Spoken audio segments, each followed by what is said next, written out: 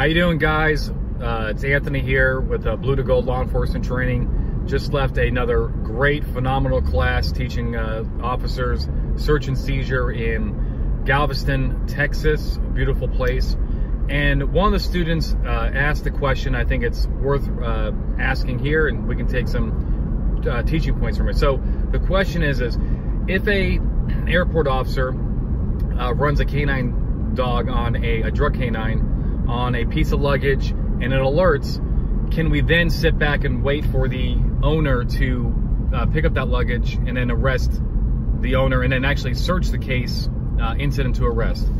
And the answer is yes, but let's walk through the analysis here. So whenever we do a search, we search or seize a protected item, we need crew. We need consent or a recognized exception or a warrant. All right?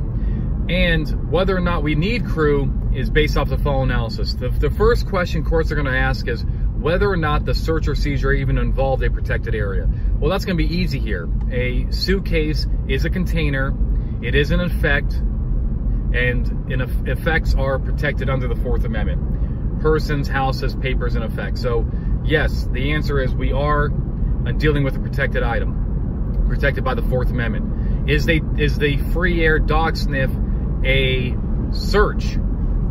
The answer is no. None of these circumstances. The officer had lawful access to the item, and just a free air sniff around a piece of luggage is not going to implicate the Fourth Amendment. So the suitcase is a protected item. The dog search is not a search under the Fourth Amendment, so that's not an issue.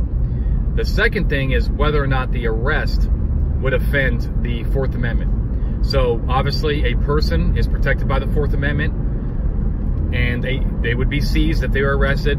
So we need an exemption to the warrant requirement. Well, an exemption to the warrant requirement is anytime officers have probable cause that a person has committed a crime and the officer has lawful access to the person. Well, we know when a person's in the airport, they have lawful access. So if they have probable cause that the person committed a crime, they can go clickety-clack, habeas Gravis with the handcuffs and arrest that person. So the final piece of this is that we have no search on the Fourth Amendment with the dog. We do have a Fourth Amendment seizure of the person if we make the arrest. And the final piece is whether or not the dog alert on the luggage is itself enough for a probable cause arrest. It is, right? Because you're going to be able to articulate that a person picking up their luggage, right? They probably even have a tag with their ticket number on it.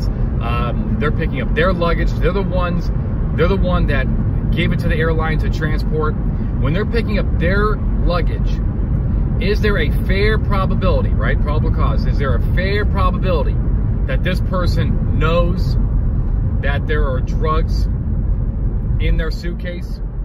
The answer is yes, right? Yes, it's fair. It's fairly probable that if you pick up a piece of luggage and there's a dog alert on that luggage, then there's probable cause to arrest.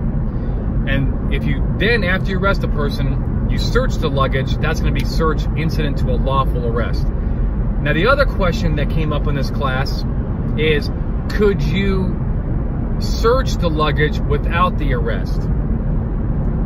And this is, again, we're talking about a drug dog, and the answer is no. The reason is that there is no exception to the warrant requirement. There's no recognized exception. Remember, we need crew. We don't have consent. We don't have a warrant. So is there a recognized exception to open up this container purely based off of dog alert? And the answer is no.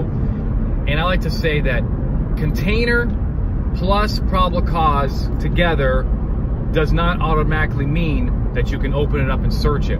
You need an exception to the warrant requirement. And we don't have that here.